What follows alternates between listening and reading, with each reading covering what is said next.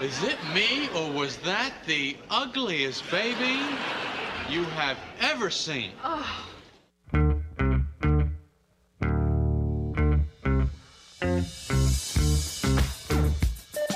TGIF, it's Manson Mitchell with Gary Manson, Suzanne Mitchell. A double shot of good conversation with great guests to jumpstart your weekend. Manson Mitchell, you're on the air. Thank you, Eric Kramer. Hi, everybody. I'm Gary Mance. I'm Suzanne Mitchell. Together, we are Manson Mitchell in your ears for the hour if our luck holds up and if we stay on the good side of not only technology and the weather, but bad boy Benny Mathers at the board. How are you, Benny? Doing very well. Cross over there. I didn't know what I was doing, really. I just felt it was necessary. And I thought this was a non-sectarian broadcast. It goes all in the territory since we've dug ourselves out from last weekend and our Snowmageddon finally arrived and is gone, which is Seattleite language. That was perfect.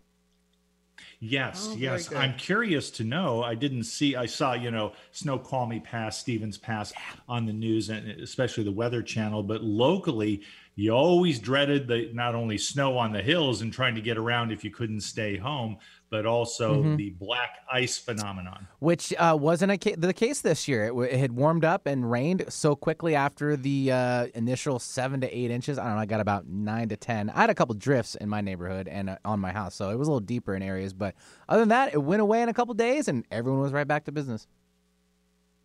Well, very good. Yeah. I'm glad it wasn't a big problem. Nah. I remember the winter where the bus went over the side. Oh, Still downtown. see that. To the interstate. I remember that. Yeah, it was like hanging over a couple feet or so. It was. Oh, that was very scary. I'd hate to be the driver. Still, I wonder if I'd hate to be a passenger. Yeah, well, yeah, there's that too. Well, very good. Very good to have you with us. As always. And we've got a return guest, but he hasn't been on for years. We've been on 14 years. Well, I've made it a personal point of pride to have Steve Allen, Steve Allen of Steve Allen Media with us at least once a decade. All right. And so I had this is to it. This is our booster shot of Steve Allen PR. If you go to the Steve Allen Media website, this is what you are going to read on the home page. We are a bi-coastal public relations agency with offices in LA, San Francisco, and New York, working solely with innovative companies and individuals striving to make a positive impact in the world. Honed by nearly 30 years of experience, we provide clients with highly customized media campaigns aimed at amplifying your message, enhancing your business, establishing you as a leader in your field, and increasing visibility in a way that uniquely aligns with your work. Our in-depth expertise encompasses consumer, trade, digital, and Spanish language outlets, making us the premier public relations team to strategize specific and effective solutions for your particular campaign needs. And there are the watchwords. Steve Allen Media is PR with a conscience. So much so that Nuna Alberts, senior editor of Woman's World magazine, once said, Steve proves that ethical public relations is not an oxymoron. And so we're glad to have with us once again, not an oxymoron, Steve Allen. How are you today, sir? Hey. Hey, should I start the video or only audio? I'm not sure which way you want to go. That is up to you. We are not recording the video part of it. So that means he's getting on right away. Okay. Right. I'm recording the audio part. I'm open if you like. I'm cool. Hey, Benny. Hey, good to meet you finally. This is perfect. This is perfect. Ladies and gentlemen, in our listenership, our wide audience, and you kids up in the back, I want you to know that Steve Allen, our Steve Allen, is definitely who he says he is in the world of PR, a man with a conscience.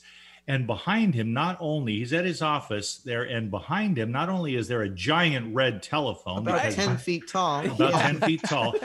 And then he's got what appears to be a copier. And on the other side of that, a black and white glossy of Steve Allen. The other one. The other Steve Allen, who is no longer with us in the body, but definitely blessed in memory, and who is a multifaceted genius. And I take it. Also see the pictures of Kutan La. That is the Dalai Lama's oracle. And Dalai Lama, right above the picture, I don't know if it's there, he sent us a note. We have a note from Dalai Lama wanting us to promote his oracle. and we did a 14-city tour, which I put it up there because you had to say, like, what is one of the coolest things that you've ever, promoted besides Vince and Jenna, whatever. And maybe I can show you. Can you see if I move my camera? Make it a little closer. It's up there. You see the, up there. Well, above that picture, there's something from there. He signed it. And so we did a 14-city tour of the, now I'm screwed up here. Oh, stop touching the thing, Stephen. Oh, my gosh almighty. We apologize to our viewers. You mean our listeners? Camera. Radio our listeners. I know. Yeah, it's like that. All right, so I will stop. Anyway, I put that up there to remind me. And I also have a picture on the other corner, which I could show you. I have a picture, and I took all the sayings away. I have a businessman and a big picture. You want to see it? Or do I? No. I have a big picture. I have a big picture of Jesus Christ talking to a businessman. Okay. And the two of them in our office. And I was so fascinated by the picture because all these sayings, I got rid of all the sayings and just blacked them all out. Because what's the thing? Like you said, PR with a conscience. As I become an older dude, and as you see me, I do realize what's the right thing to do? What is the right thing to do? And because of that, and because of thinking like that and doing our gratitude list every day and trying to help other people light up, because that's the whole game, is to light up. It's really helped us. We're celebrating 30 years in the business, and our 8-member team, which we still have going strong. And I think I want to attribute that to our longevity. I'm going to attribute that to our longevity. I know I got off on a tangent there, but and I'm looking at Suzanne. Hi, look at you. I haven't seen you in a while. And your husband, I haven't seen your husband. He's there. I'm around. I'm hovering. There you go. It's what's that old song? Husband. Yeah, it's been a long time, been a long time, been a long. It's been a long time, although we are so connected with your office because we talk to people that you represent on a very regular basis. Yeah. And I'm afraid if I named too many of them, I would end up leaving somebody out. But, we and talk. Everybody enjoys being with you too, by the way. Oh, they do. Little tit for tat. Yes, that's for sure. No. And that's why we keep coming back. All right. And we have a long association, and we are proud of that. I also would be curious to know how many of our listeners are wondering if there's some kind of show business connection because this guy talks like an insider. Well, in fact, he is an insider. He might say was, but he's still connected and maintains strong friendships with a lot of people. Many will remember the man, the father of the ugly baby in Seinfeld, a wonderful classic episode. And there was something in there about shrinkage, but his character was not involved in that. No. Gary, I cannot believe you pulled that out of your hat. Oh, that's I cannot believe, yes. The answer is yes. And I still get phone calls, by the way. I'm like to people, how do you track down the father of the ugly baby? I mean, how do you find me? Not that many. I'm not, that's exaggerating. Stopped about 5 years ago. I was probably getting 2 a year. Now I get maybe 1 every 2 years. But people find me. Are you the father of the ugly baby on the Seinfeld series? Yes. And, which is a fun story, by the way, if I can give it to you. Please. Yeah. When I got Larry David, I like Larry David, and I like his show, Curb Your Enthusiasm. Curb. Yeah. It's what a clever show. And so he's in the room with Jerry Seinfeld, the two of them. And we get down to the finals, and they're casting people. And they said, Steve, we'd like you to be the father of the ugly baby. I said, oh, great, wonderful. And they made it a point to say, but Steve, remember, you're not an ugly guy. I mean, no, because this is just a fluke kid. You're really sort of a handsome guy. So don't walk out of here thinking, oh my gosh, you now have some type of problem with yourself because you're cast as the ugly guy. And I said, stop. No, God, I love you guys. No, I get it. I totally get it. But they were so hard on that point. You're not ugly. You are not really an ugly guy. and I thought that was kind of funny, and I also thought that was kind of charming and lovable. But being on that, well, what ends up happening in that scene where Elaine and Jerry are standing over the crib, and I noticed it because I looked at it again this morning, and the two of them are like, oh. And the wife says, "Go get the camera. It's in the bottom dresser drawer." And then when you walk out, she goes, "He's so stupid." I know. Not ugly, but stupid. Yeah. And see, they didn't tell me that part, Susan. They didn't tell me that I was going to be the stupid guy. Yeah. But, all good stuff. I was very fortunate because at one point after my television career, which I was lucky. I did 23 TV shows where I was actually guest star, that kind of stuff. And I even did a show with O.J. Simpson for 10 days. Yeah, which was crazy, called First and 10 with HBO. And but my wife, God bless her, she approached me and she said, Steve, we only have $108 left. And we paid our bills, our rent. We don't own a car. We rent this thing, and et cetera, et cetera. Don't you think we ought to make a little bit? So then the pressure came on, and she was about to give birth to our fourth child, and I had to give her a ride to the restaurant where she was waitressing at 6 months pregnant, and so I meditated on my trees, my palm trees, and I asked for guidance. And I went back and asked this guy who I was working part-time with. I had 3 part-time jobs. And I said, hey, what if I put in more time in this PR world? And he says, come on. So I talked to my agents, and I gave up the acting spikes and became a publicist. And then a couple years later, I started my own gig. And, here it is. Life is, my wife's not a waitress anymore.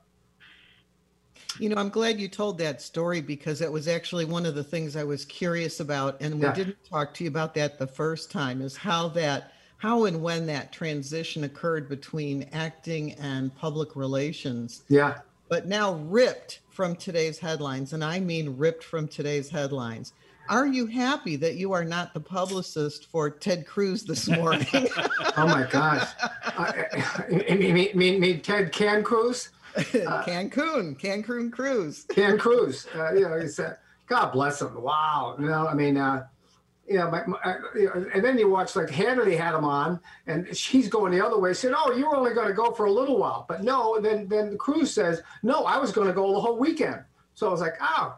But no, everybody's taking, and rightfully so. I mean, I guess the wife had all the texts going out to her friends saying, come join us. We're going to have a great time down at Cancun, and come on, everybody. So, you don't really leave when there's a fire happening down the street. You sort of stay with it and help put it out and gain some real kudos. But, and being a PR guy, you're right. You're always looking at those kind of things, and what's always the right thing to do, and what should I be doing? And somebody did hear an apology. I heard I made a mistake, which kind of surprised me on the news. I made a bad choice. I made a mistake and tried to correct it as fast as I can, and I thought that was good.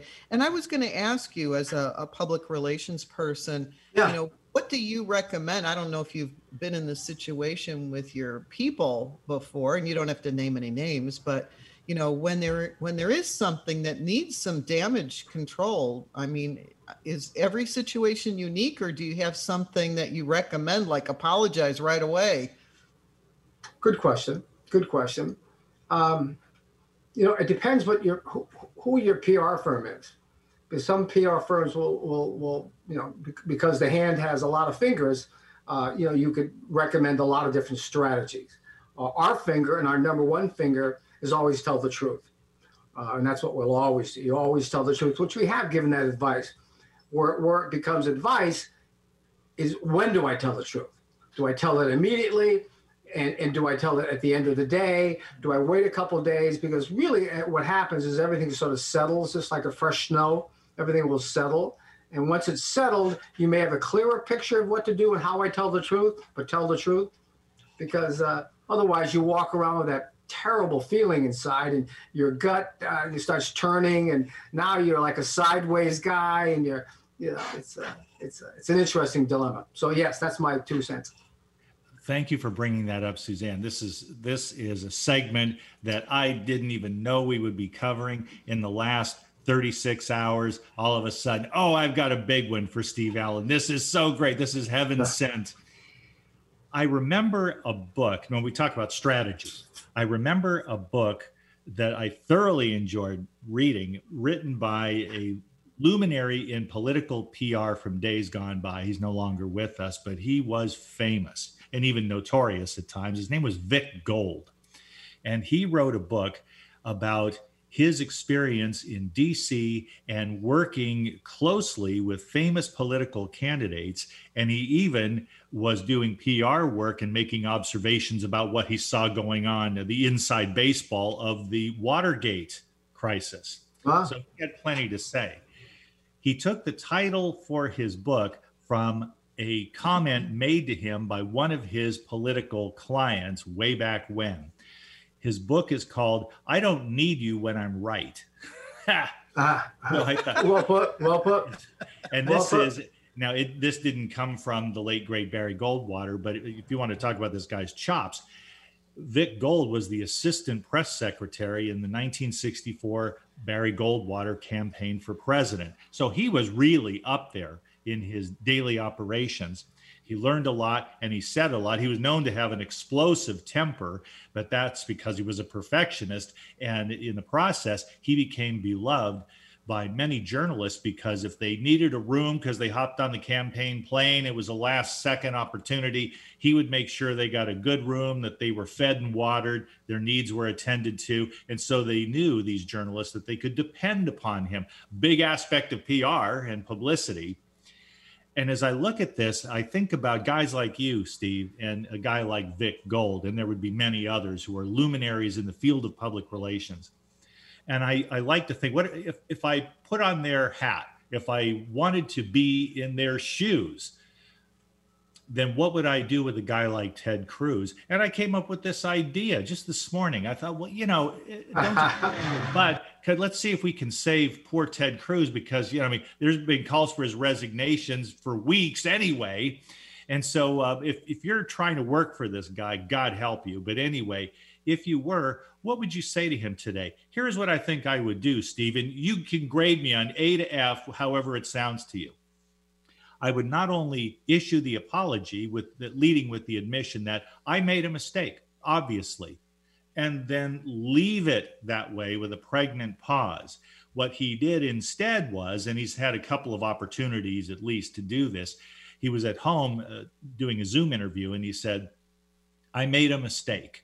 And I thought, okay, there he's admitted it. But a split second later, he said, on the other hand, a comment like, by the same token, I really, when I was sitting on the plane, I had second thoughts just as we were on the plane and we were getting ready to take off. And I thought, should I really be doing this? But I was taking my daughters to Cancun and let's face it, I'm a dad there. And I remember thinking, man, you just blew a golden opportunity. They're using I'm a dad because you're going to escort the chaperone style, your daughters to Cancun and stay there a few days while other people are boiling snow for their water is bad optics. It doesn't sound good in any context. You shouldn't have done it. What he could have, and in my opinion, should have done was to say, I made a mistake and I apologize for that. I was wrong. Here is what I am going to do proactively. I am getting together with Senator Cornyn, my colleague from the United States Senate in Texas. I am going to set up a meeting with him and members of the House delegation from Texas. And we are going to look at a strategy to get to the bottom of why this happened after we determine how much relief we can secure through FEMA. And we want to ensure that this never happens again. So folks, I am stateside and I am committed to removing the root causes of this so that people don't have to suffer in the state of Texas ever again. And I want to take the lead on that. If he had done that, he would have turned it completely around and he would get to be the good guy for a change. But it doesn't seem to be the way he's doing it. He's deflecting it by saying, well, the Austin mayor, he was AWOL during a crisis. deflecting. And that in PR terms, Steve, don't you think that's kind of the act of a desperate person? Well put, Gary. Well put. And he, obviously in a past life you were a publicist, or maybe you were a pirate. I'm not sure. I can't figure it out yet. But it's like Elvis Presley. They said had a cool publicist, the Colonel. And I sometimes in my own meditations I try to feel if I can channel him or what he must have been like if you were handling Elvis. Give me a break. But. You're right. I mean, you're right. It's like if you asked us about we have done damage control. When do I tell the truth? How do I tell the truth? And what is the real truth? And why not also add, why not say, hey, look, I've already been on the phone and we are going to be getting together with the other senators. We are going to be doing this. I did make that mistake in between, and I could have stayed home and kept the pressure up because no one's really getting together yet down there. They are doing Zoom calls, so they could have brought that up. But no, you're right. You're right. It's when do I tell the truth? How do I tell the truth? For help you God, tell the damn truth, and move on. And also too, I am not really a big fan of him anyway. I think that. He's one of the big proponents of spreading the big lie and keeping that going. And the big lie is tearing us apart. And the big lie is just being continued to be fed, even though it's, lost, almost 60 different cases across the country, Supreme Court twice. It's still being spread as a possibility. It's not. It's over. And anyway, but he's one of those guys that really are pushing it. But Gary, good question. Suzanne, you're next. Next question, please. I'll do Jeopardy. I'll do Jeopardy for 40 politics, please.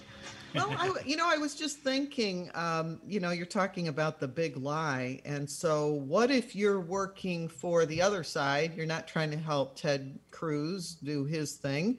You're trying to negate that big lie that has been out there since the election.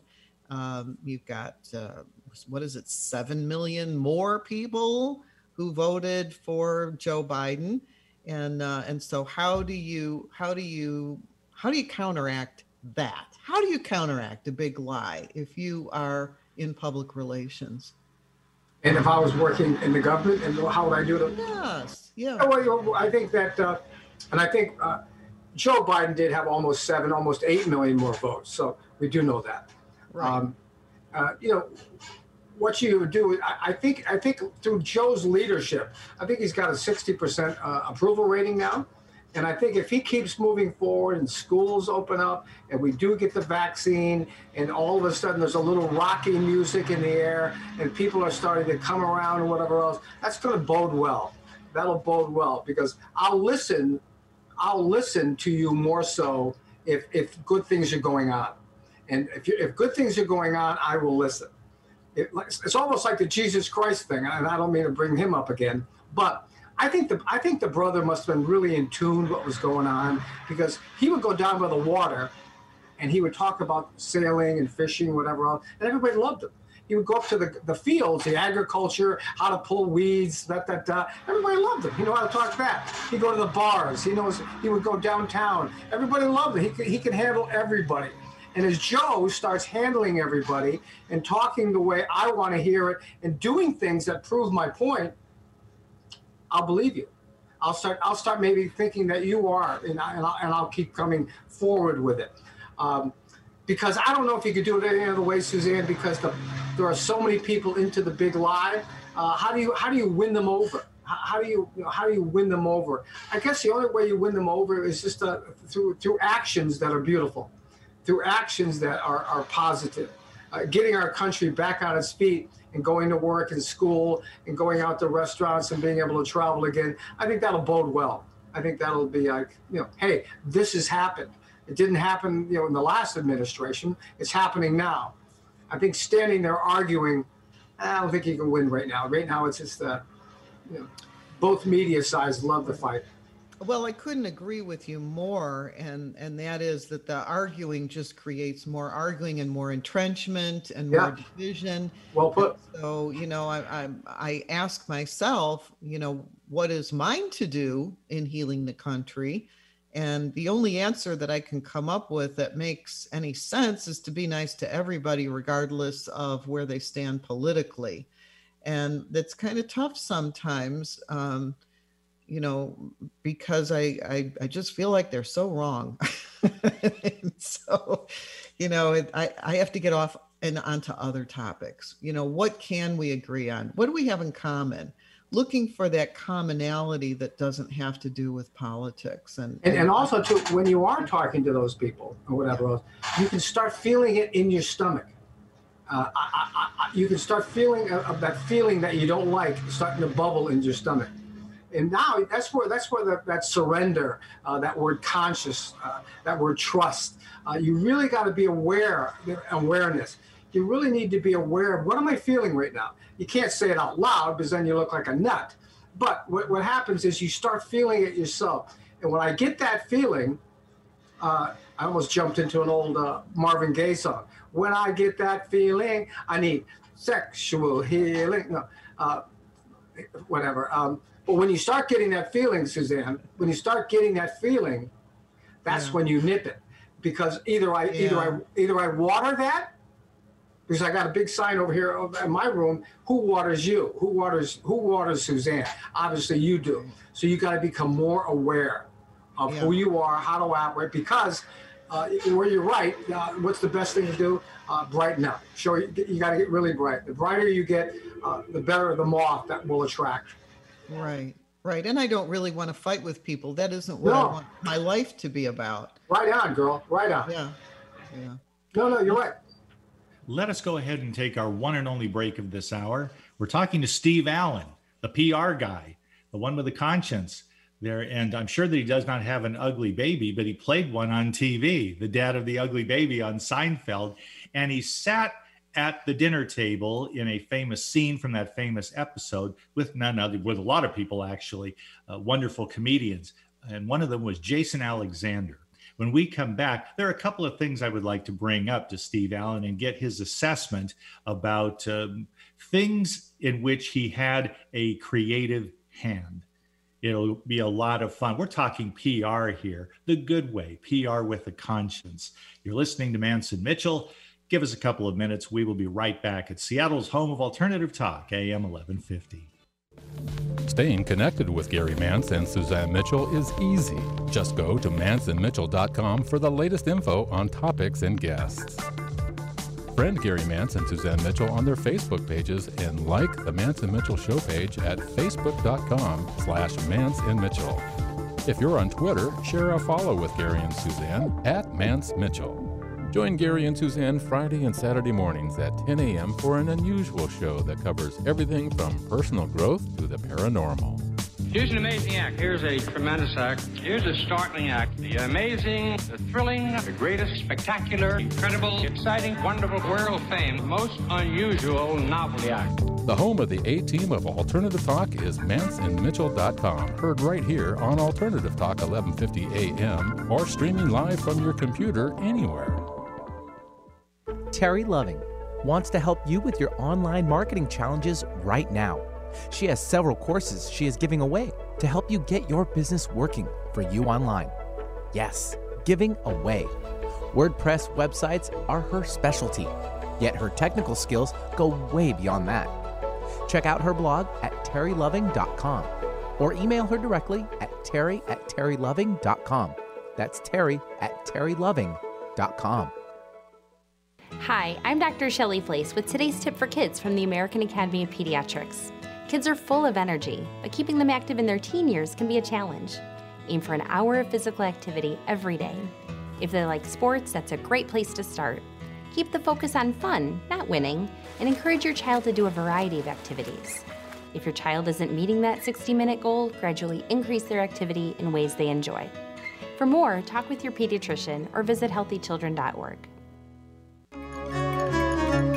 On On Friday, Mance and Mitchell welcome PR pro Steve Allen to talk about public relations and the fine art of promoting yourself. On Saturday, Lauren Archer returns with fresh insights and some evergreen advice for dehypnotizing yourself from false beliefs. Bringing you fascinating talk 1 hour at a time since 2007. We are Mance and Mitchell, Friday and Saturday mornings at 10 on Alternative Talk, AM 1150. Wherever you go, Alternative Talk 1150 is here for you. Welcome back to Mance and Mitchell, and our guest this hour, Steve Allen of Steve Allen Media. And if people want to look up your information, find you online, Steve, where is the best place for them to do that?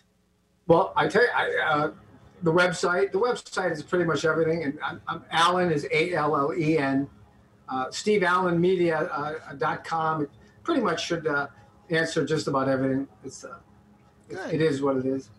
Good. And Thank it's very you. good indeed. Steve, I wanted to, because it's just opportune, because we have you on with us today, I wanted to ask you your professional reaction to something, kind of a cool thing to happen to one of your colleagues. Maybe he's a buddy of yours, Jason Alexander. I was watching the Super Bowl, and who wasn't there, and I'm seeing these T-shirts with the huge face of Jason Alexander there, and I'm going, well, what in the world is this? And as I got thinking about it, it was for a detergent commercial. And there's Jason Alexander on a T-shirt. He's reacting in Costanzo mode to being there with his face being projected. And when I got thinking, now, he was in Pretty Woman as the sex-starved business associate of Richard Gere's character. He was, of course, we all know George Costanza. He had these wonderful roles. All these years later, when he shows up in a commercial with his face just beaming out at you inimitably, I think, Steve, of a publicist, an agent, somebody who helps take charge of his creative life and seeks out opportunities as really having scored big, because when you have something like that go on and you're a beloved character and the nostalgia factor is there, it seems like somebody really hit a home run by getting his face out in public in a big way at this late date. That's extraordinary, don't you think? Yeah. I mean, he's also, because of, it's funny how much he gets in residuals from the Seinfeld show. And what he has done, he's got money. So he has money. And what happens too, Gary, is like a lot of folks, where am I in life? What is important to me? Is it my family? Where am I going? What am I doing? He's also been out here in LA. He's been the artistic director of a very cool theater. So that has kept him artistically, professionally busy for many a year. He really enjoys it. And, well, the publicity says that he enjoys it. So he's been doing that. And plus, he does slip into other things here and there. So the brother's got money. He's got money. And then his agent says, you're not going to believe it. This detergent, I think it's Tide. Wasn't it Tide, Gary? Yes. Tide approached this, Jason, and they want to pay you $1.3 million to allow us to use your face, because Seinfeld and Friends, Seinfeld and Friends are pretty much considered the two most viewed series still on television, even though they're both on streamers now.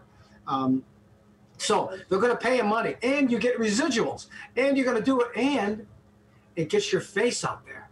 It gets your face out there. So that was sort of clever thinking, saying, not only am I going to do a commercial, but my face is all over the commercial on T-shirts, ha, ha, ha. So I thought it was a great move on his part. I thought it was really smart, because he hasn't done anything else, but he chose that one. And that was sort of he thought that out, because Jason's he's a smarty.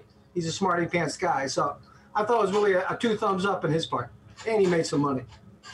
I always like it when actors will do something silly as though they're not taking themselves so seriously, especially when they've achieved a certain amount of fame.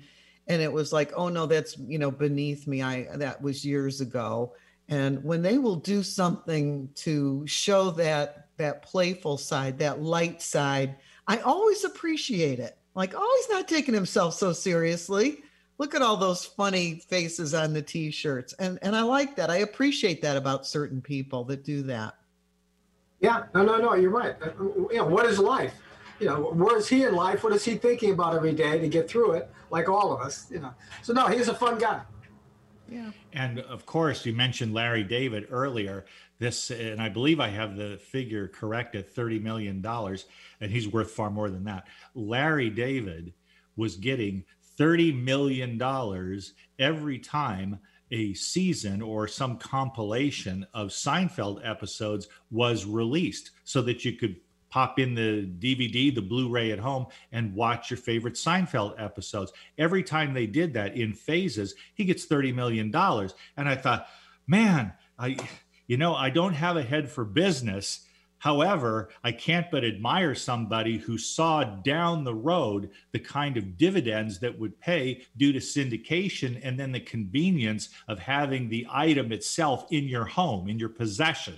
That's extraordinary. $30 million every time. That you can put that in anything better than a sock, and look how you grow your wealth. Don't forget, when Jerry was first approached and they're pitching the show, and I don't know who was pitching the show, but he ended up retaining part ownership.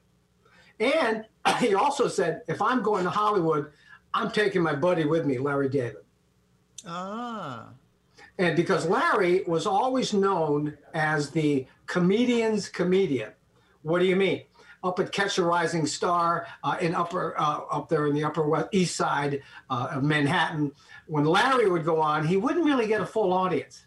But what he would get is all the comedians who are doing their shtick throughout the night, who are at the bar hanging out. They go, oh, Larry's on? And all the comedians would come in. Because he was the comedian's comedian. They all loved it. Jerry Seinfeld loved him so much that part of the deal was Larry comes with me. And Larry came with him. Good.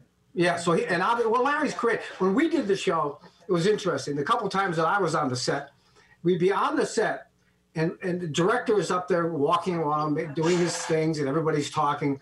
And Larry was pacing up and down behind everybody. And you could see him over here, and then you'd be on the set, and you'd be, oh, there he's over there.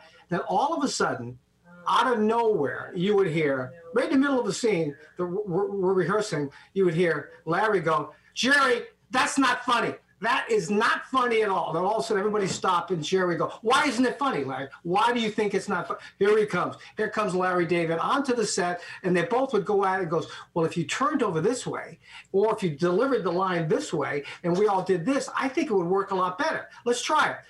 So then we go back and forth, and the director would stand there just listening, because these two guys are going at it, sort of like artistically. And you listen, and then they leave and go back and do his pacing thing. And anyway, but yeah, so yeah, you're right. It was a smart move. And I read also, Gary, that they said that they're making more money now. It was about 2 or 3 years ago I read it. Now, because it was playing on every station in the world, everywhere, because of residuals, Jerry was, because he owned it, and Larry, than they were when they first made it. I love that. And it all goes back there. And again, this is based on my own internet research over the years. Yeah. But syndication. Do you have any idea how many times, and Suzanne gets fed up with me, I'm going to bed.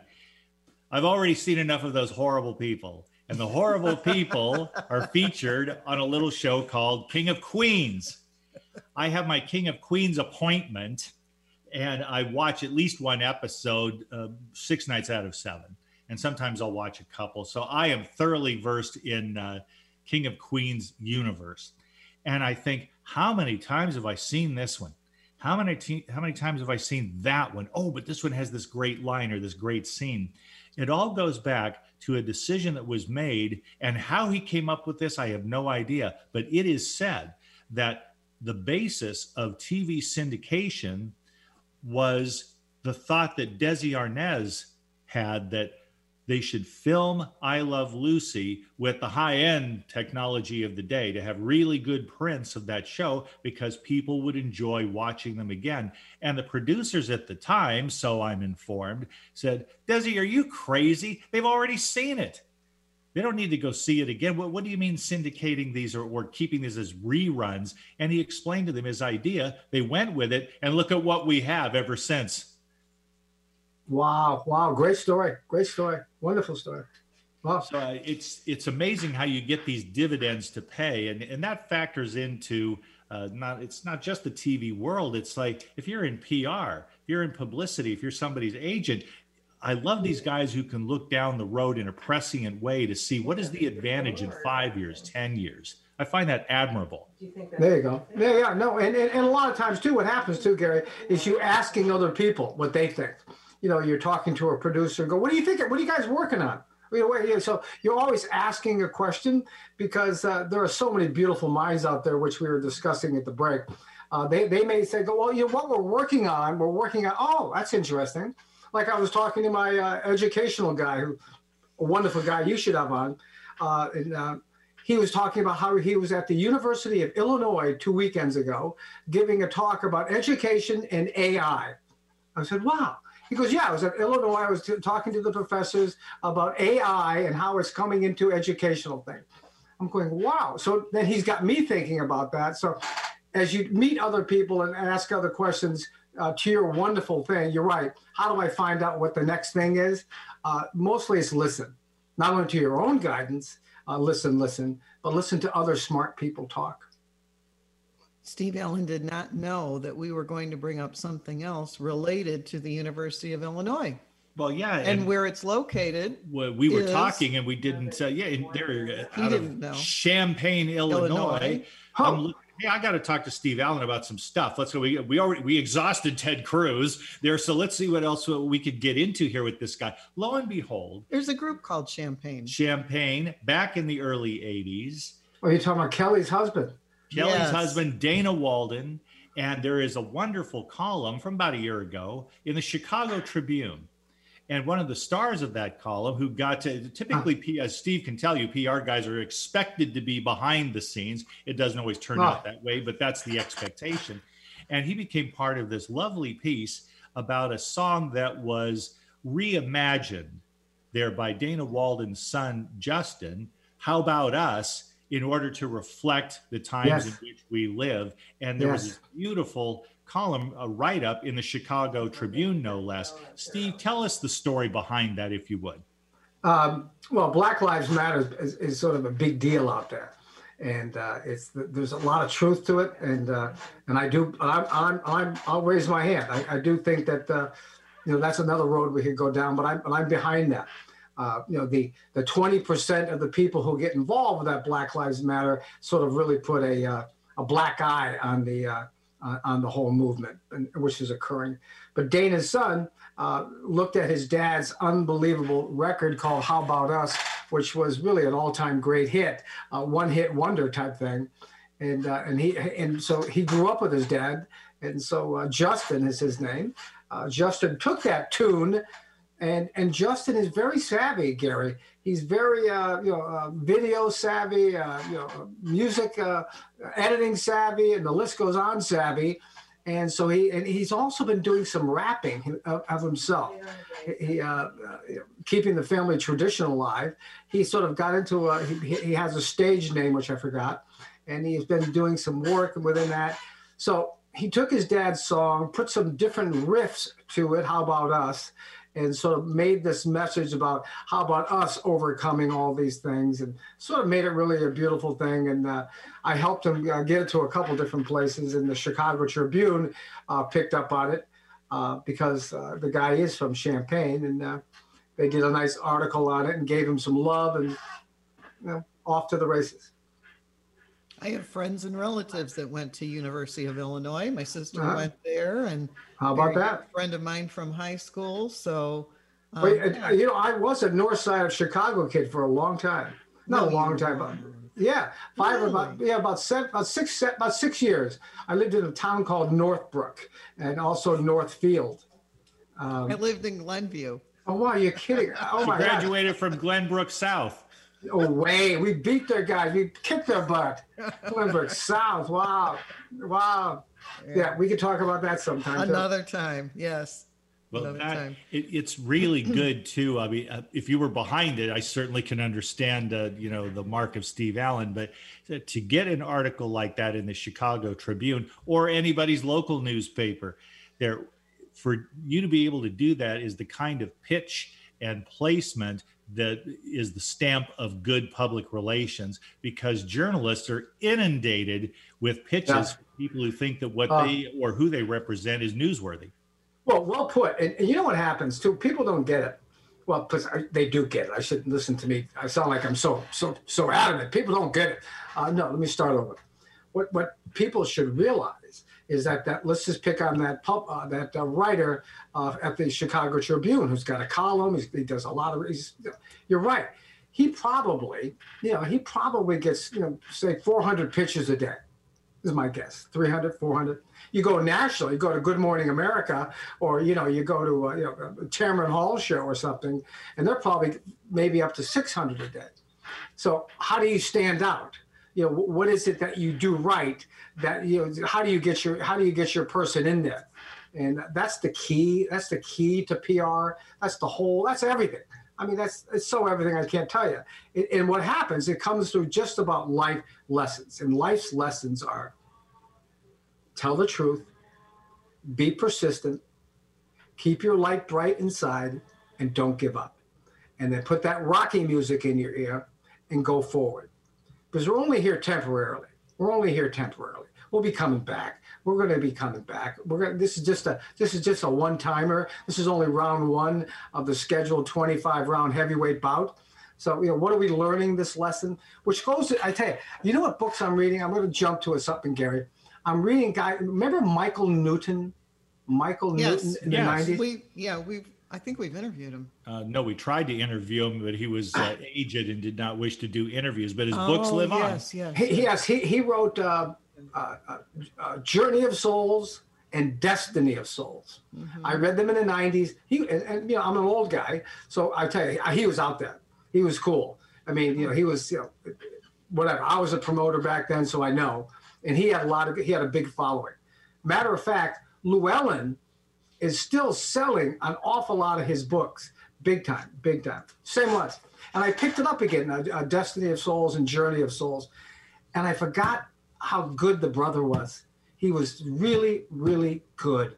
And because he sort of writes from the side of a professional. He was really a very, very good psychologist, and he would do past lives, whatever. And then he stumbled upon, as he was doing a past life, they would slip and they would get it in the in-between when they're back up talking about their next reincarnation.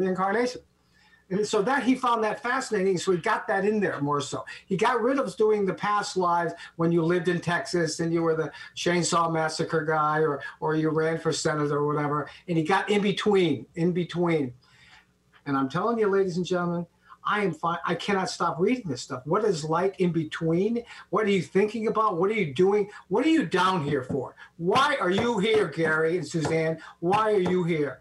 And what you realize is that you made a deal, that you wanted to work on something, and I wanted to see if I could get there close. And what do you mean get there closer? Well, obviously shed all those anchors that slow you down and those things that crop up into you, like we were just talking about. When I'm talking to a Trump guy, I get those terrible little feelings. I want to punch him in the nose. Come on, Steve. Work on those weaknesses, because when you go back up, you're going to go, how did I do? Anyways, I'm rambling on. Can I bring up one more point? Sure. What I thought was really interesting, Gary, is that when you come down here, like Michael Newton was stating, is that 100% of your soul hasn't entered into your body. The soul that entered into your body is not there 100%. What do you mean? It's usually, they say, around 50%. The other 50% is back up there waiting for you. And it's in your soul group. You usually travel with anywhere from 5 to 25 different souls, and you go through different lives together. Brothers and sisters, all kinds of different, my best friend, etc. And they said, and so Newton gets into it and goes, why not 100%? And they said, can you imagine if we put 100% of our soul inside of a human body in the brain? It would explode. They couldn't handle it. They couldn't handle all of the light, all of the goodness. So we only could figure out, and before we go down, we know how much we want to put in. And usually it's around 50%, which is interesting because when you go back up, you reunite with your other half or your other 40% or your other 60%. I'm rambling on. I'm sorry. I love that theory that you brought up. Well, and this is something we've discussed on our show many times, Steve. We wonderful. Talk about this metaphysical kind of thing on our show. So this is not news to our listeners. They've heard a lot of this kind of thing before. Exactly. And it's interesting to hear you talk about it when, you're in a business which is so left brain, hardcore. And yet, that in addition to this physical world, there is a counterpart to it, a non-physical world. And, what's involved in that, we find that just as fascinating as you find it. Yeah. And a lot of the people. And I look at my wife differently. I look at life differently. I look at the pear and the apple, and I look at the bird differently because, you're only here for a certain, and you look at me, I've rounded third base. I'm heading towards home. And I get that. I'm not a kid anymore. I've been doing this how many years? 30 years. So I know I want to slide in and I want to be safe. So what is it that I want to do in my last leg? What is the journey? And I want to, like both of you, I want to get brighter. I want to wake up to how beautiful I am and walk in that light. Obviously, don't stand on a corner and say it because then you're a nut. But you got to keep brightening and brightening. Can I tell you one last new book that I'm reading I like a lot? Sure. Yeah, I love this author. You know who he is? Reminds me of a young Eckhart Tolle. Okay. Yeah, he's like cool. My daughter gave him to me and said, "Dad, I picked this up." And let me put my glasses on. And the book is called Inward. Inward. I cannot tell you how hip it is. I've read it 2 times now, and it's easy. And he goes by the name of Yung, last name Pueblo. Young Pueblo. Right. Young Pueblo.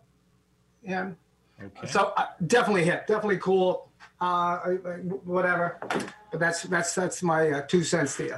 And this is why the columnist in question, writing in the Chicago Tribune, I believe the gentleman's name was Jerry Davich, when he did this interview with Steve Allen, he put it right in his column that in his 25 years of journalism, he couldn't recall asking so many questions, personal questions, of a PR professional about the PR guy's personal life. And it's because there's so much there. For you to be both a thoroughgoing professional in the public relations field and publicity and to be metaphysically inclined is so powerful because we need it in this world. It's very badly needed now. Oh, you're telling me more so than ever, Gary. I mean, it's interesting where we're at. Floods are happening, climate control, political unrest, bump, bump, bump, bump, bump, bump, bump, bump, bump, bump, bump. How do you deal with that? And like Suzanne was saying, how do we deal with talking to those Trump? How do we deal with life in general? And son of a gun, like the big guy said, seek first. Seek first. You really have to put yourself in that position first, and then go out into the world. Like there's a poem on my website. 'Tis the set of sail, not the gale, which determines the way you go. How is your sail set? What do you think? Where are you going out into the world? What have you allowed to creep in? And and as we're all looking at all 3 of us here, we're all in the same boat. How do we brighten? What's the right thing? What's the right thing? Yeah, and you guys are cool. Love you, and thank you for having me on.